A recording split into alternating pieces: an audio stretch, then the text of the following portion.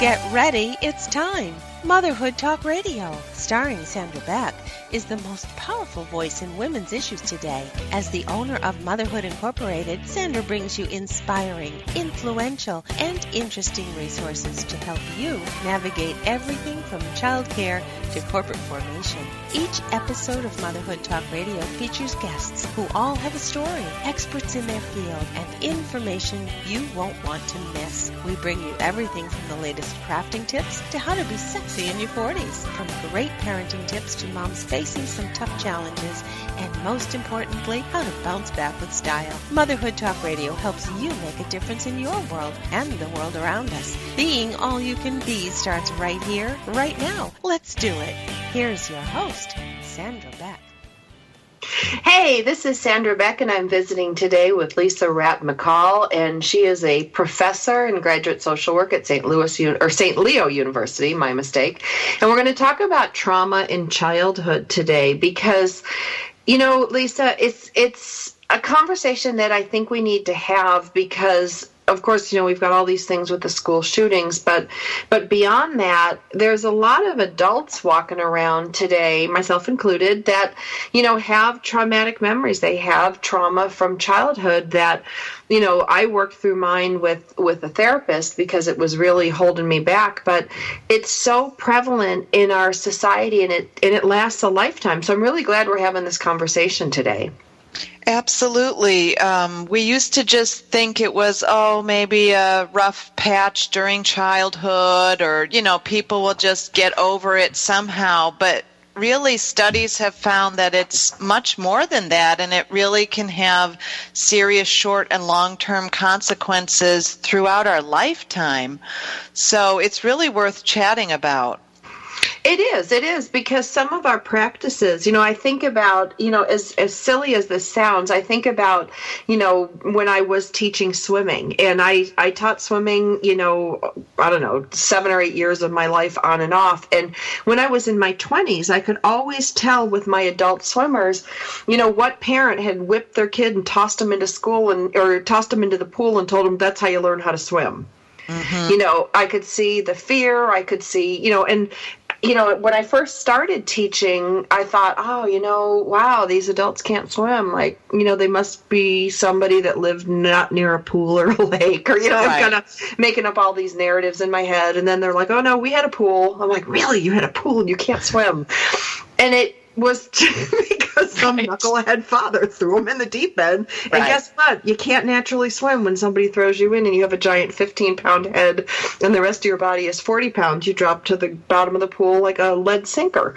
And, you know, and that's like, you know, a kind of a tongue-in-cheek, you know, trauma thing. But there are people that carry that fear of swimming just from that one experience for a lifetime. And it impedes their ability to enjoy the ocean, to go to the beach, to go for a boat ride, to go into a pool party. I mean, it's crazy that one simple thing like that would cause someone to change their behavior for a lifetime.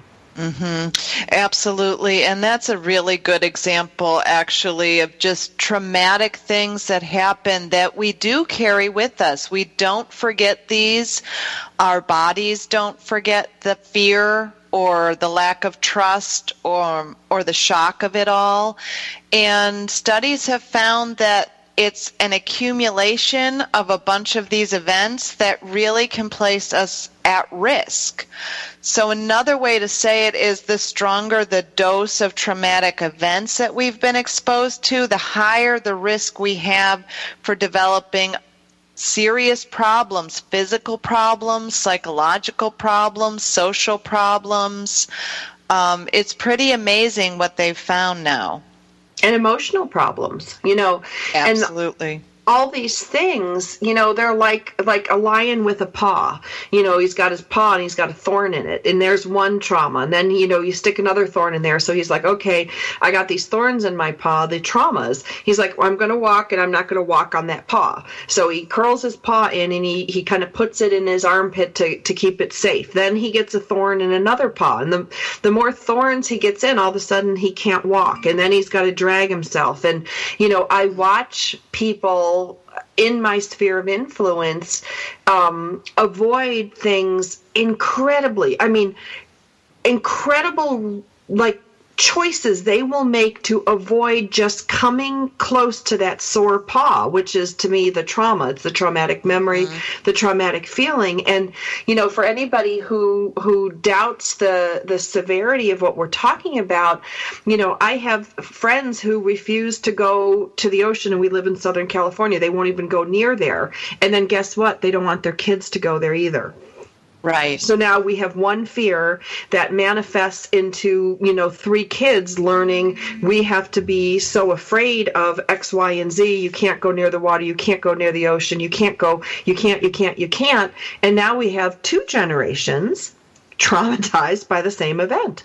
Absolutely, and that's where that intergenerational trauma occurs. And we know that when things happen to children, 0 to 18, that's even more serious because children are more sensitive to trauma than adults. We have more of a capacity and the cognitive and emotional abilities, we hope, to be able to withstand a little bit better some trauma.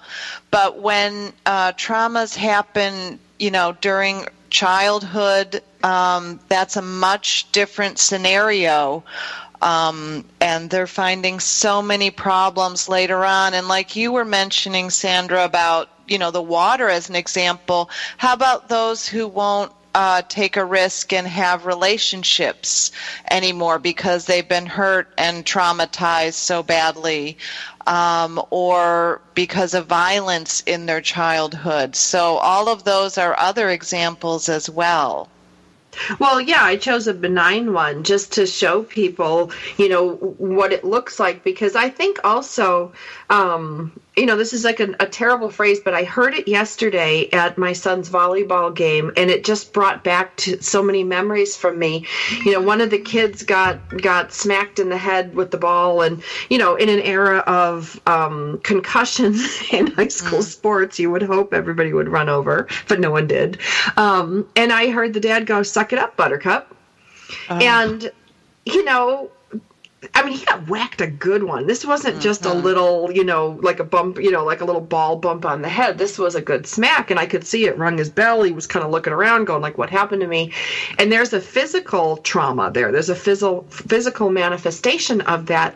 But, I looked at the reaction of the parent going, okay, so when that child is hurt, when that child is sad, when that child is whatever, is he just taught right there to deny his feelings? Like, he couldn't even go ouch and put his hand up, because that right out of that dad's mouth was, "Suck it up, Buttercup." Like, you better be tough. You better not, shed a tear. You better not flinch.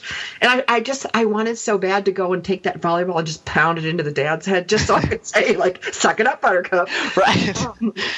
Right. Yeah. Just the lack of empathy or nurturing for that child compounded onto that physical injury, and the embarrassment maybe or whatever in front of everyone.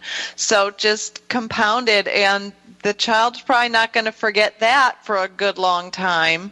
So definitely, these are the kind of things that kind of add up. And we're starting to change our outlook on it from, thinking about what's wrong with that person to what happened to that person. Yeah. That's right. Because I see this in my middle school with my younger kids. There's one little boy who's he's a handful. I mean, he's a handful even for me. And I like this kid. And, a couple of the moms on Facebook were talking about this kid without naming him, going, this kid's a bad kid. This kid has, and so I just chimed in and I said, this quote unquote, and I put quotes on bad kid. You realize that in the past year, his parents divorced. His mom moved in with a new family. The dad moved in with a new family. This kid has now 2 sets of stepbrothers and stepsisters, not official. They all go to the same school. So I said, did anybody ever think this kid's got a lot to deal with on his plate? And it was like crickets, like, right. Dead silence. You hit on to it and helping them to change the way they're thinking. And that's just in the span of 1 year. For a child, that's a lot to take in. So you're on the right track, that these are really potent, events, and we found that so many problems can come from these events.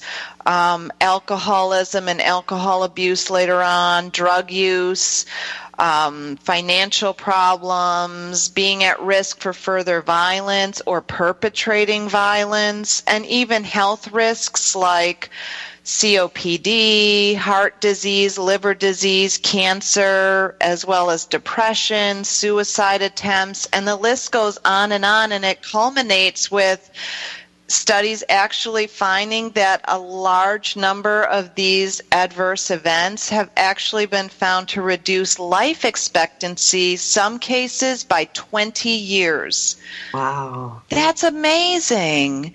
And just really hard to wrap our brains around. But, if this is a young man's just 1 year, what happened prior to that? What will happen later that? How many adverse events will he suffer before he reaches 18?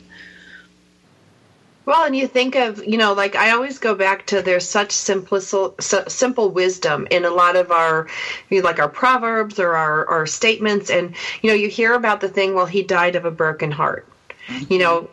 It's like, okay, here's this little boy, he's 11 years old. I can look at him and tell you his heart is broken. His heart is broken wide open with these divorces and the parents moving on so quickly. And who knows if they break up in a year and then he gets a new family and a new set of step siblings. And, you're just talking about consistently breaking, this kid's heart. And then we're somehow surprised when he acts out or when he picks up a gun or he does things that we find, quote unquote, socially unacceptable, but we've created a culture of intolerance, and that's what has to change. So I'm going to take us to commercial break. We're visiting today with Lisa Rapp McCall. The topic today is trauma in childhood, and I guess the hope that I have, Lisa, for today's show is that anybody listening will, give someone a chance to find out, what happened to someone, not what's wrong with them, and give them maybe some love and compassion, because if everybody just does a little bit, we can change this trend of just finger pointing and there's something wrong with you. So we'll be back after the break.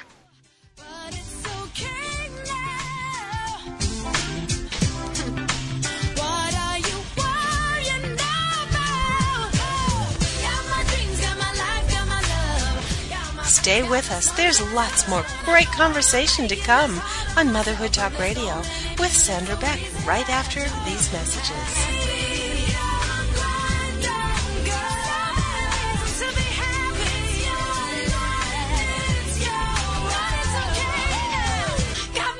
Got my life, got my love, got my friends, got the sunshine above. Why am I making this hard on myself when there's so many beautiful reasons I have to be happy?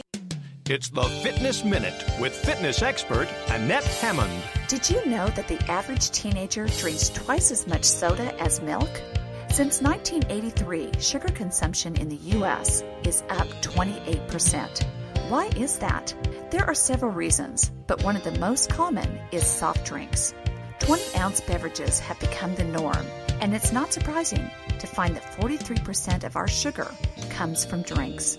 Sugar is blamed for poor nutritional diets. USDA data shows that people whose diets are high in added sugar eat less calcium, fiber, iron, protein, and many other important nutrients. Fat-free foods are also a culprit.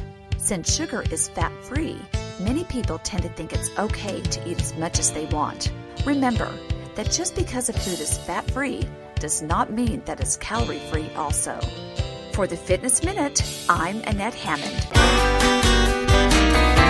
It's words you never heard. Did you hear about Wesley, the golden retriever puppy from Michigan that was fitted with braces?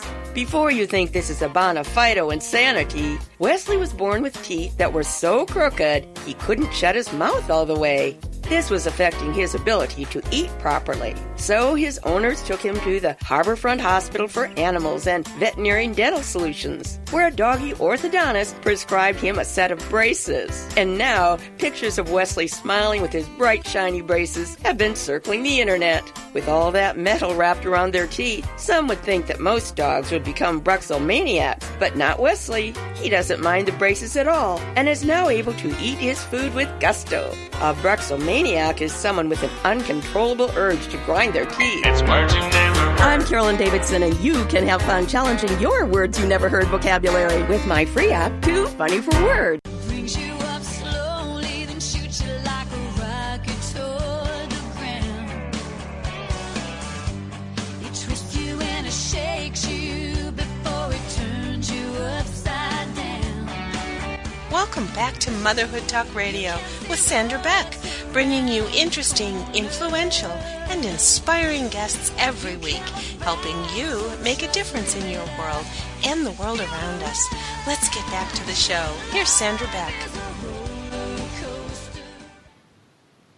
Hey, this is Sandra Beck, and I'm visiting today with Lisa Rapp McCall, and we are talking today about childhood trauma. And Lisa, the word trauma, is such a wide, it's such a wide word. It's like, like the word snow, and the Eskimos have 100 different words for the different types of snow.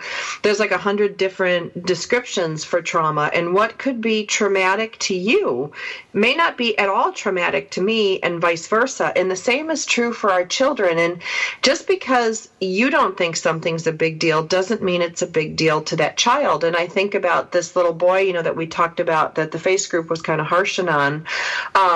He gets a new stepmother and a new stepfather. He gets two stepbrother and sister on one side and two stepbrothers on the other. So he went from being a kid with one brother to now being one of six, if the math is correct. I would say that's traumatic for me, but his brother seems to be handling it a lot better than he is. So same kids, same parents, same situation, completely different responses. And I want to talk about responses because kids don't articulate in a way adults do when they're struggling. Right. When kids are struggling, they're going to show us in some way. And let's face it, kids don't have a wide repertoire of what they can do.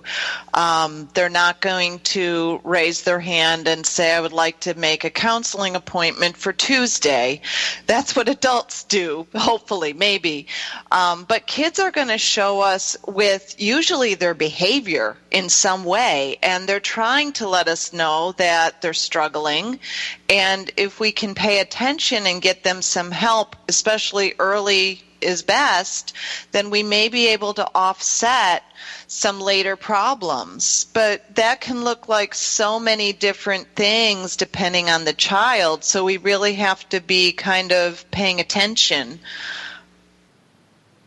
So some of the things could be differences in their academics. So you could see grades dropping, or they're not turning in homework, or skipping school or something, talking back, not following directions at school.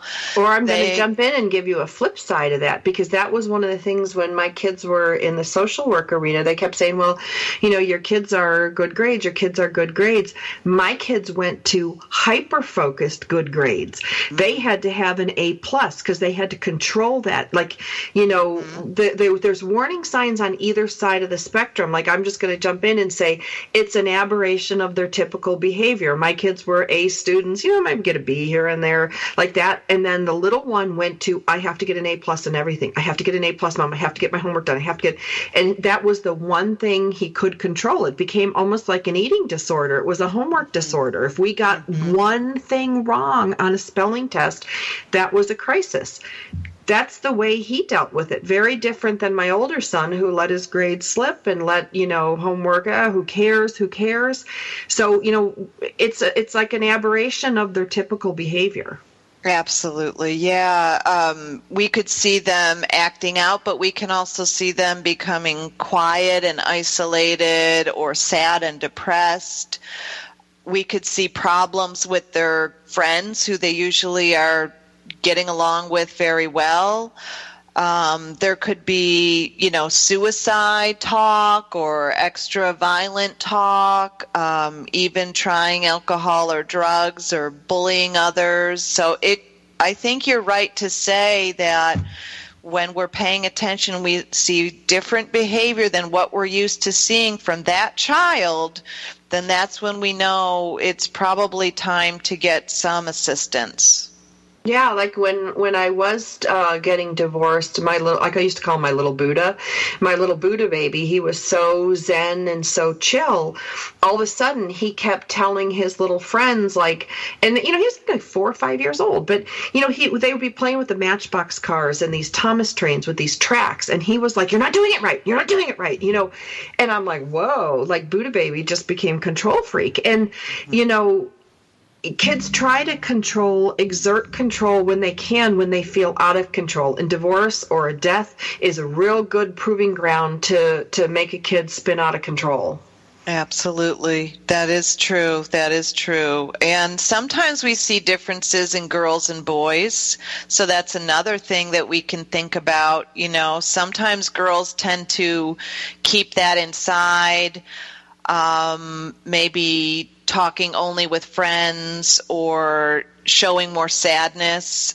Sometimes boys do act out a little bit more, but it just depends. It really depends on that child and the situation. But what it's really telling us is that they're kind of over their limit, their capacity for managing that stress and that trauma. Right. And, sometimes it's obvious and sometimes it's not obvious. Like, when Jack died, he was 4 when he died, and his sister Sophie, was 2 years older and had a lot of different behaviors. But it was easy for all of us parents to go, oh, well, Sophie's grieving, Sophie's struggling, Sophie's got this, because there was a big obvious reason. So everybody was able to find compassion for this little girl with, these behaviors that may or may not be acceptable.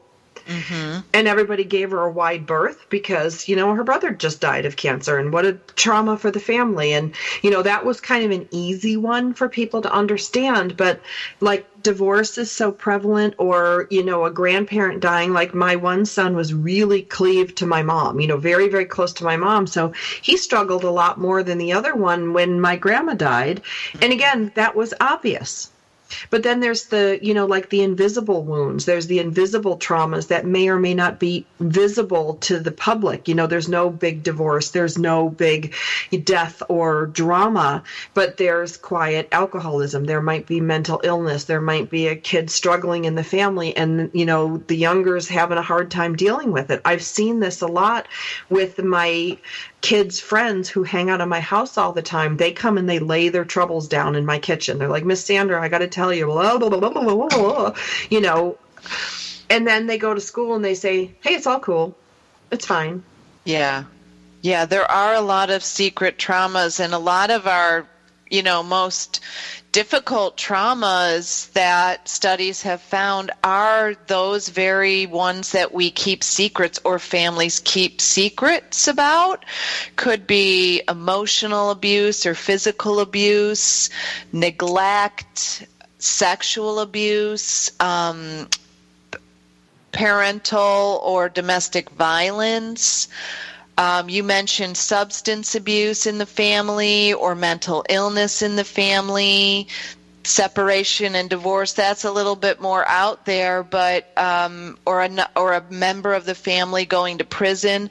A lot of these traumas that really cause significant pain are those hidden secret things that families may want to keep quiet, are embarrassed about, don't want to let anyone know that this happened in their household. And that secretiveness makes it even more traumatic and hard, especially for the child to handle. Well, and with class sizes the way they are, I saw this thing on Facebook the other day that one of my teacher friends posted, and she's like, you want to arm teachers. She says, arm them with classroom sizes small enough so we can actually get to know the kids. And that to me was so profound because, in order for me to have this insight into my kids' friends' lives, I have a pool in Southern California, which makes me very popular. But it allows them to come over and relax and swim in the pool and kind of chill and talk to me. But that takes time. It takes time for me to get to know these kids. It takes time for me to get these kids to trust me so I can talk with them. And I am a person of trust for them. But that's taken years. And when you've got a classroom size of 36 students, there's no way. There's no way you can get to know these kids. And then you're just managing the after effects. You're managing the bad behavior in class, the poor choices in the classroom. And what do? We send the kid to the office. There's no in-house mental health counselors for most of the schools. I don't know how it is out by you, but there's not budget money for a lot of this stuff. So you got little time bombs running around the school. Yeah, the teachers really are just trying to manage, like you said, the behaviors. And then, of course, they're trying to teach, just that little thing, too. As we, just trying to teach them everything they need to know for an entire year and all the testing. And then they're working with few resources, like you said, social workers, counselors, mental health aides, etc., in the school to assist. So it really is about not having enough time. And I think it's wonderful that you are able to connect with those kids, Sandra, and just being non-judgmental, just listening, just being supportive and positive. That goes so far. I think we could all, do our little bit just like you're doing and really help a lot. You don't have to do anything. That's the thing. It's funny. One of the moms said to me, it's just like, oh, you're so good with kids. Oh, you're so good with kids. I shut up. I just sit there and I don't judge them, because the other thing, and I want to talk about this when we get back from the break, is thoughts are not our reality. Thoughts are not truth. Thoughts are just thoughts, and we can think some thoughts and we can think something different tomorrow. But expressing those thoughts, having an opportunity to say them out loud, it gives everybody so much peace. And if you can just listen to kids, a lot of times they have what they need to solve these things. They just need somebody to listen to them and look them in the eye and look up for your phone and say, you matter. So we're visiting today with Lisa Rapp-McCall, and we're talking about trauma in childhood. And I want to talk about how long does it take trauma to sink in, because I think there's things we can do to help our kids who are being traumatized to fare a little better. We'll be back after the break. Listen as your day unfolds. Challenge what the future holds. Try and keep your head up to the sky. Lovers, they may... Stay with us. There's lots more great conversation to come on Motherhood Talk Radio with Sandra Beck right after these messages. You gotta be bad, you gotta be bold, you gotta be wiser. You gotta be hard, you gotta be tough, you gotta be stronger. You gotta be cool, you gotta be calm, you gotta stay together. All I know, love will save the day. Information about book publishing is power. The power to change your authoring life. And the power to change the lives of your readers. So join us for Your Guide to Book Publishing. Everything you want to know but didn't know what to ask. With your host, Dr. Judith Briles. Thursdays at 6 p.m. Eastern, 3 Pacific. You'll hear about statistics, scenarios, and strategies on what to do now. As the book shepherd, Dr. Judith Briles is in. And each week, she will include publishing professionals that will reveal tips and secrets to the author's journey. If there is a book in you want to listen, learn, and yes, call in with your questions each week. For more on Judith and what she can do for you, check out her website, thebookshepherd.com. It's your guide to book publishing. Everything you want to know, but didn't know what to ask. Brought to you by Author You and The Book Shepherd, with your host, Dr. Judith Briles. Thursday evenings at 6 p.m. Eastern, 3 p.m. Pacific. It's words you never heard. Big girls don't cry, right? According to a recent Wall Street Journal article by Dennis Nishi, there's a stigma attached to turning on the waterworks at the office. 61% of men who reported crying at work cited personal reasons. An illness in the family, the death of a pet is the catalyst. while 58% of women said it was something that happened at work, being unfairly blamed or criticized. Men are like mascara. They run at the first sign of hubbub. That's another word for crying. What's the word for the fear of intense emotion?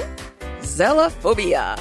Women may have a better excuse for crying than men, as females have higher levels of prolactin, which encourages the production of tears, making it easier to be known as a lachrymist, or someone who cries at the drop of a hat. It's words you never heard. I'm Carolyn Davidson, and you can have fun challenging your words you never heard vocabulary with my free app, Too Funny for Words. Remember, listen as your day unfolds. Challenge what the future holds. Trying to keep your head up to the sky. Welcome back to Motherhood Talk Radio with Sandra Beck, bringing you interesting, influential, and inspiring guests every week, helping you make a difference in your world and the world around us. Let's get back to the show. Here's Sandra Beck. Hey, lady, this is Sandra Beck, and I'm visiting today with Lisa Rapp-McCall, and we're talking about childhood trauma and however the child interprets that trauma and what it means to them. And, you know, Lisa, by a product of my job and my lifestyle and, you know, me being a single mom in a community of very heavily married conservative families, I'm a little bit of an oddity. I didn't want it to make it sound that I'm so great and, oh, look, I help all these kids. Kids come to my house because I'm the oddball. You know, there's no dad. It's kind of a free-for-all with kids. I really don't care what my house looks like, and people can swim in the pool and lay around on the furniture. And I also have the big van that, and I work from home, so I'm picking up kids and dropping them off all the time. So as a function of that, I get to be around a lot of kids in very unique ways. And the boys, you know, what do you call it? The Boy Scouts help me with my Toys for Tots party in the house. And so a lot of kids coming in and out. And one of the things that I've noticed with these kids is they just need someone to see them.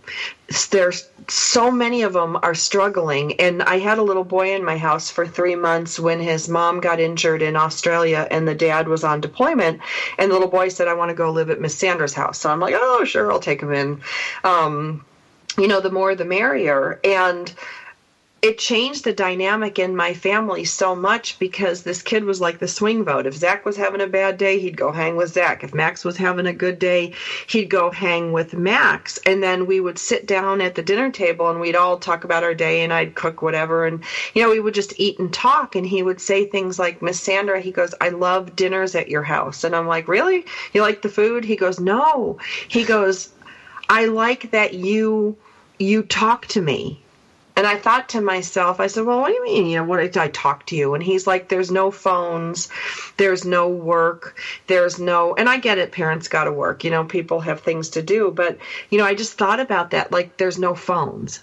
Like, you know, do you think that a lot of our problems today are because of, not all of them, but some of them, because parents' faces are in the phones, they're texting their friends, they're not really present, and there's kids that are present who need that parent's attention. Like, and if the parent can't do it, you know, to have this little boy go, like, I really appreciate this. He's 14 now, and he still comes by my house, gives me a hug, and sits down and says, what's there to eat? Yeah, I think, you know, kids really need that nurturing. They need just time and attention from adults. They need to be validated and heard, and they need to be given, you know, positivity and confidence boosting. And then, you know, sometimes they need a little advice or a little course correction here and there. But I've had similar experiences when my, you know, daughter's friend would come over and you know, she thought we were going to eat in front of the TV I said, no, we turn the TV off and we all come sit at a table and we have a conversation and we eat and we listen to each other. And I mean, her eyes just got huge, like, really? Like, she just did not understand the concept. And I think that's just one simple way, but even when we're busy and we're working and we have to do what we have to do as adults, we need to find that time that it's just with the kids, listening, being non-judgmental, and just supportive. It's really a necessity to growing up and to helping them learn that they're loved and nurtured. It's how we show them empathy and how they learn to be empathic to other human beings, learn to trust other people and feel safe. All of those are really necessities for kids. Well, and it starts young, because I used to commute from my office, my home to my office in Beverly Hills, and it was a bad commute. It was like an hour on a good day, and I had the kids in the carpool lane. I used to call it the Screaming Baby Express. I'm like, okay, the Screaming Baby Express is leaving. And, my older one was about 4, and he goes, Mom, I hate that black thing.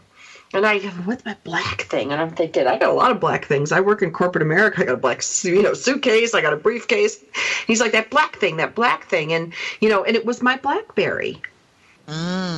And I was like, I was so blown away, because I would be on my phone the whole commute down, the whole commute back, returning phone calls. I got 2 dueling screaming babies, the dueling banjos in the back seat, and I'm in the carpool lane. There's not anything I can do about it. And nobody was dying. It's not like they were starving to death, or, one of them had a diaper on. So it's like, okay, you can handle it for, the 15 minutes till I get off the exit, safely. Right. So, I wasn't being neglectful, but he was like 3-4 years old, and he's like, I hate that black thing. And it was like he was even that young to recognize that black thing was taking me away from him. And not that we have to be available to our kids 24/7, but I will say, like, I say this a lot in my house, Lisa. I say things like, okay, I'm putting my phone down. You must put your phone down, and we need to have a conversation. And it's only 5 minutes about volleyball. How'd you do? How did you play? What did you think about it? What was the score? Did you feel good about blah, blah, blah, whatever it is. And then, you know what? After 15 minutes, go back to your phone. I'll go back to my phone, and we can move on. It's not like you have to spend hours upon hours, but that kid needs to know, hey, you're important enough for me to set this aside for this amount of time for me to just talk to you. And that's like the magic ticket. Right. You got it. To know that they're important enough to have your attention, like you said, just could be 10 minutes to have your attention so that they can tell you what went on or get you up to date on this or what Jimmy said or any of it. But it's so important, and those things are so extra important the 0 to 5 years of age, they've found. So that's when they really are, pretty needy, but it's really important, and it's going to pay off later, especially later on as they start getting into adolescence. That connection and that trust and support with parent is really going to prove to be beneficial to keep them away from some of the things that are going to come into their lives in adolescence, sex and drugs and alcohol and other kinds of a million things. So it's so important it's like feeding them and feeding those little brains that they have. And their hearts. Yes. You can look at these kids, next time you're at the pickup line at school, watch the kids walk out of school, and they all have these ridiculously heavy backpacks on. Right. But you can look at the kids whose heads are down, whose shoulders are hunched, who, they do this, like, to me, they do the sad walk. Mm-hmm. And it's like, what is so sad in your life in 3rd grade? And then what a surprise that in 5th grade or 6th grade, this kid is acting out. Like, but you got to be off your phone to see these things. You got to be not standing by the flagpole with the mean flagpole moms in my town who just stand around the flagpole and talk about each other. You got to actually be paying attention to these kids. And, it's the same 20 parents, at least in my school, and I don't know how it is with you, it's the same 20 parents paying attention to everything. Mm-hmm. Yeah, it's the same way in my daughter's school as well. And we've kind of clung together, so we interact and use each other as support for each other, and then to know things about these teenagers, what's going on, what's not going on. So I found it to be great to have that supportive network myself with these mothers, and my daughter obviously has those friends. So it takes a village, and it's really helpful. And especially we have to be paying attention if these kids have gone through anything. Like we said, some of these traumatic events or things we didn't think were as traumatic, if we're not paying attention, we're going to miss the signs. And like you brought up earlier, Sandra, the earlier that we can intervene or work with that child, the better off before that gets deep-rooted, that trauma, or another trauma happens. It's really essential. Well, in the trauma training that I had for my kids, the therapist had me sit down with them to say, okay, well, let's talk about whatever. And my one son could talk eyeball to eyeball. He liked to sit at the kitchen table. We could talk over a sandwich, or we could just talk over even a glass of water. It's just something he wanted, that one-on-one, eyeball to eyeball. My other one freaked him out to no end. So we would sit down, and I would sit next to him while he played Super Mario. And then we'd start playing, and then I would introduce hey, so, what's going on at whatever, and he would talk, and I'm like, wow, how was that? I didn't say, how did that make you feel, all that therapy talk that drove my kids nuts. And I'm like, wow, tell me about that. That's such a simple one. Tell me about that. And, when he got into middle school, it was more the snarky, what do you want to know? But when they're, little, you just go, wow, tell me about that. They start unfolding. And when you can validate that they're okay and they're safe now, and that what they went through, they handled it well, and I'm so proud of you for telling me about it. I think about the time a kid coded at the stepfamily's house in the driveway from alcohol poisoning. It really frightened both of my kids. So in doing this kind of discovery with them, it was very non-judgmental. It was like, hey, wow, you took your brother and went in the room and shut the door so he wouldn't see that. That was some really good thinking. Now, the mom in me is freaking out, going, oh my God, this is bananas. I can't believe my kids are going through this. But if you just stay cool and let them express it, and then you hug them at the end and say, you know what, it's over now, it's done with, it's not going to happen, again this way, and you did a really good job handling it, both of you, independently, conversations with them.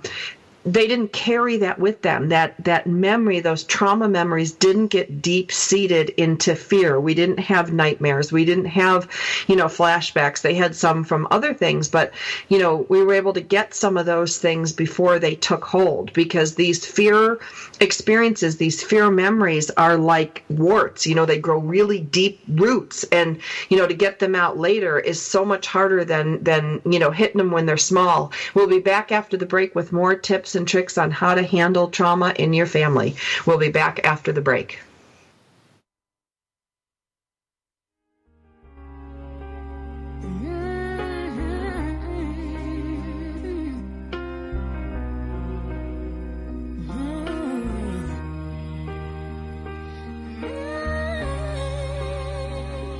Stay with us. There's lots more great conversation to come on Motherhood Talk Radio with Sandra Beck right after these messages. I am beautiful, no matter what they say. Words can't bring me down. I am beautiful in every single way. Yes, words can't bring me down. No, so don't you bring me down today. Have you heard? The pages of American Patchwork and Quilting magazine come to life on our new weekly online radio show, American Patchwork and Quilting. Join Pat Sloan, our blogging and quilt designer host, as she talks about the latest trends, ideas, and inspirations. Her guests include quilt pattern designers, authors, quilt shop owners, and our editors, all quilters, just like you. Call in with your questions. Get quilting tips from industry experts. Learn about free patterns. Hear behind-the-scenes stories from our magazines, American Patchwork and Quilting, Quilt Sampler, and Quilts and More. Get the scoop on free stuff. and find out more about the best independent quilt shops in North America. To listen to a live show, tune in Monday at 4 p.m. Eastern. Just log on to allpeoplequilt.com/radio. To hear past shows, go to iTunes and search for American Patchwork and Quilting Radio. We hope you'll join us because we know that quilting changes everything. It's words you never heard. Did Scotch tape originate in Scotland? Nope. The popular gift wrapping tape was actually developed right here in the United States. In 1926, the Minnesota Mining and Manufacturing Company, 3M, was being a bit rapacious, trying to save a little scratch or money, and started using a cheaper adhesive on their sticky tape. A Detroit automaker ordered some of this newer, cheaper tape to use for spray painting auto bodies. But the automaker complained because the tape was Scotch, a politically incorrect word that meant cheap or stingy. While the tape didn't have the adhesion to satisfy the automaker, it was hardly a Gifu jet. That's an unnecessary thing.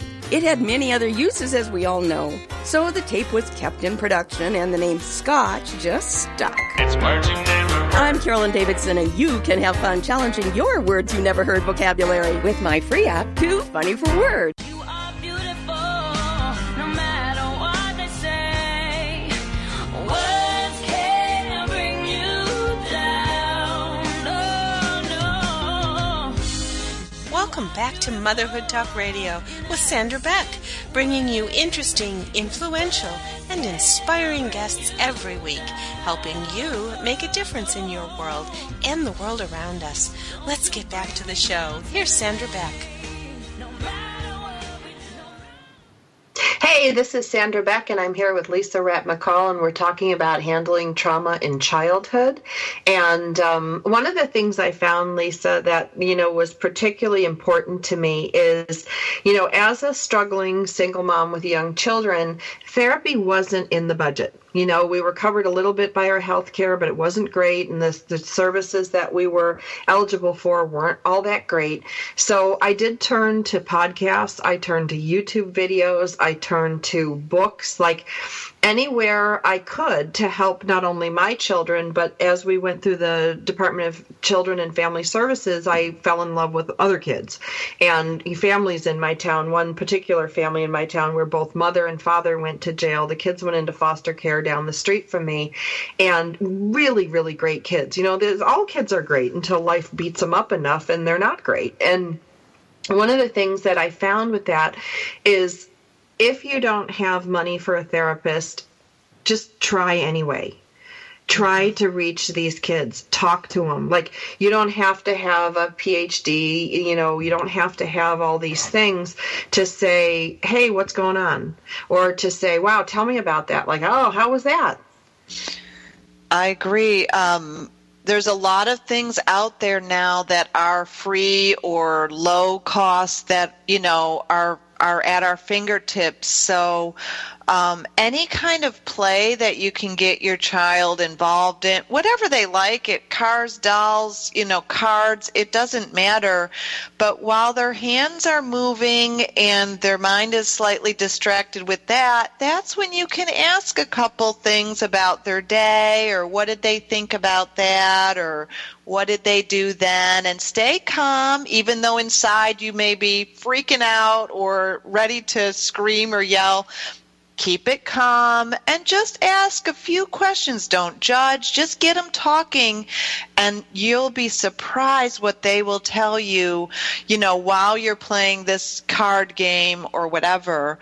Another great tactic is books. Nowadays, there are specialty books for kids on just about every subject: bullying, death, illness, grief, divorce. When dinosaurs divorce, Absolutely. When dinosaurs divorce was our nightly, they would point at pictures when they were little and say, hey, that's me, or that's how I feel, Mom. That's exactly how I feel when I go to Dad's house. It's a wonderful tool, and I used books all the time as well with my daughter, especially when her father died.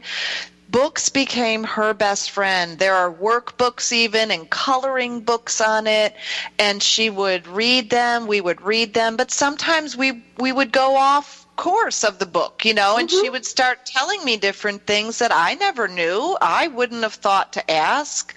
So there are books now on just about everything that you can find, and those are wonderful and easy to use. They are. And, I just want to say something like, you're going to feel weird and stupid with these books. It's going to feel foreign. You're going to feel like you're not doing it right.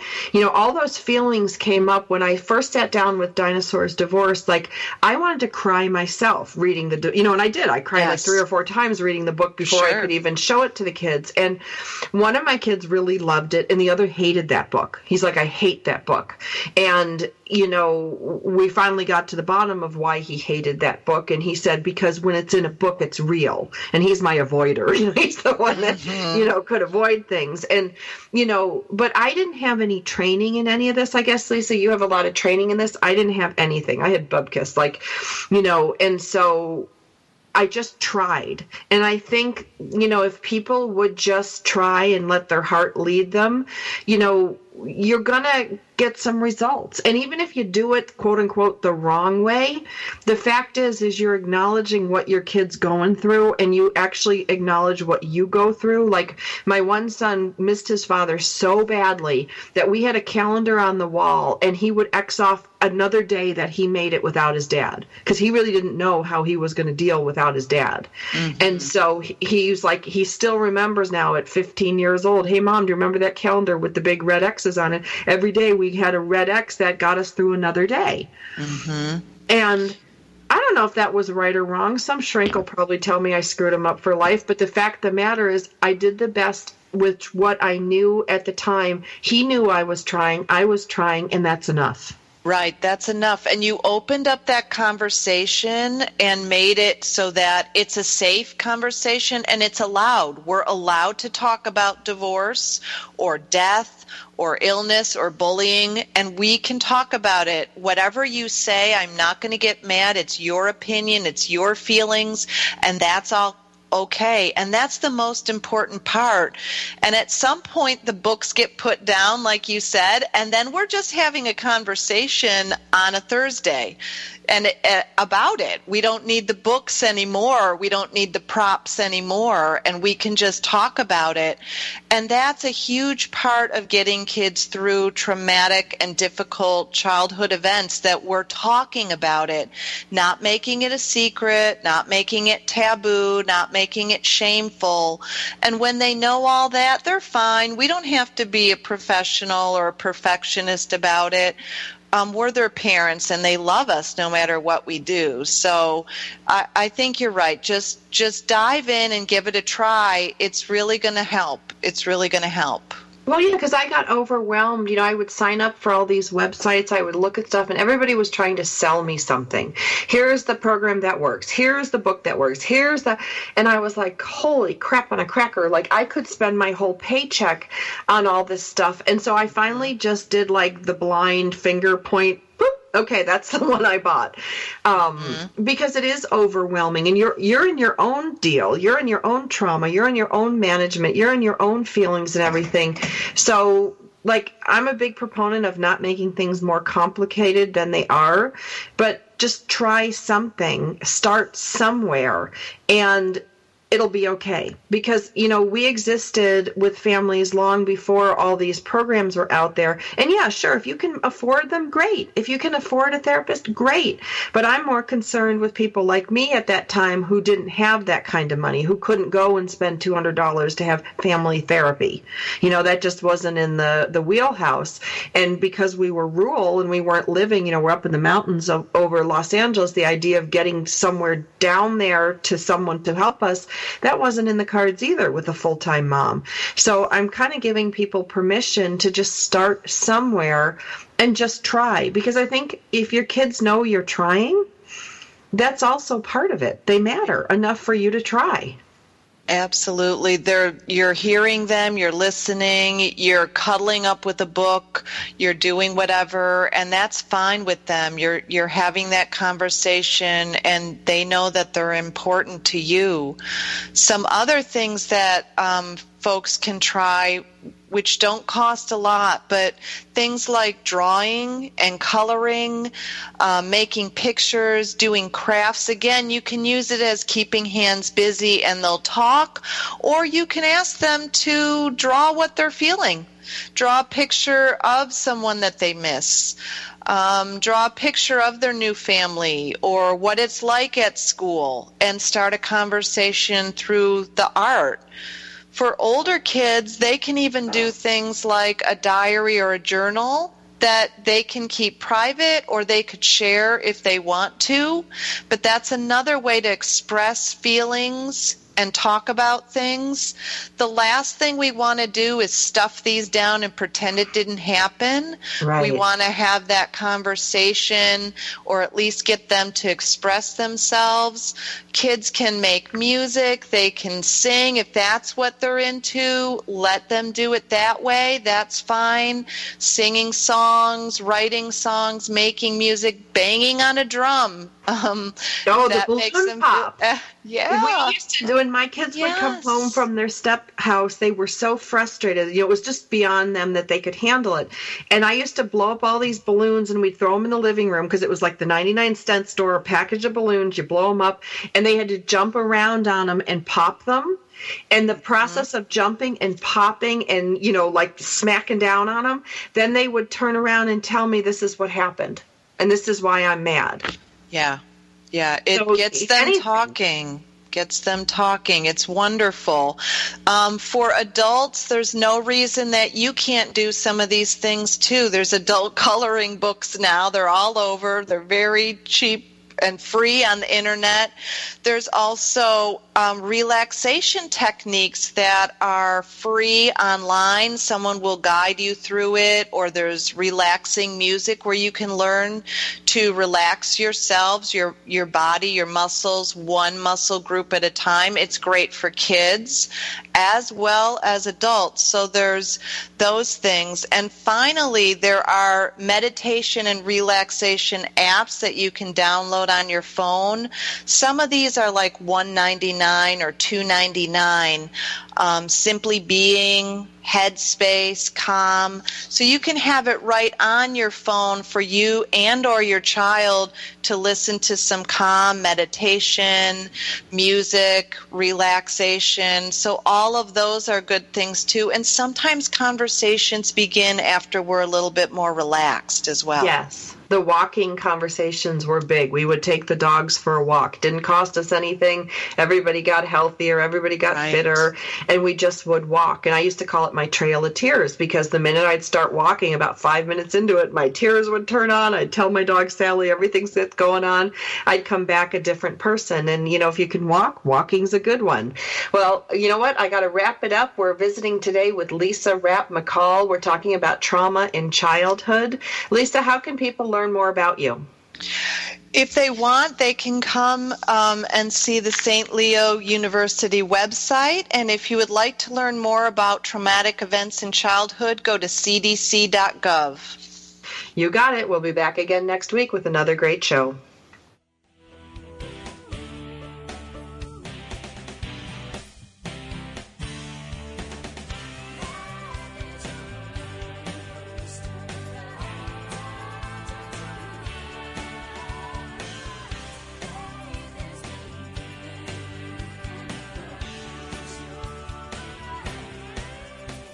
Thanks for being with us today on Motherhood Talk Radio, starring Sandra Beck. Motherhood Talk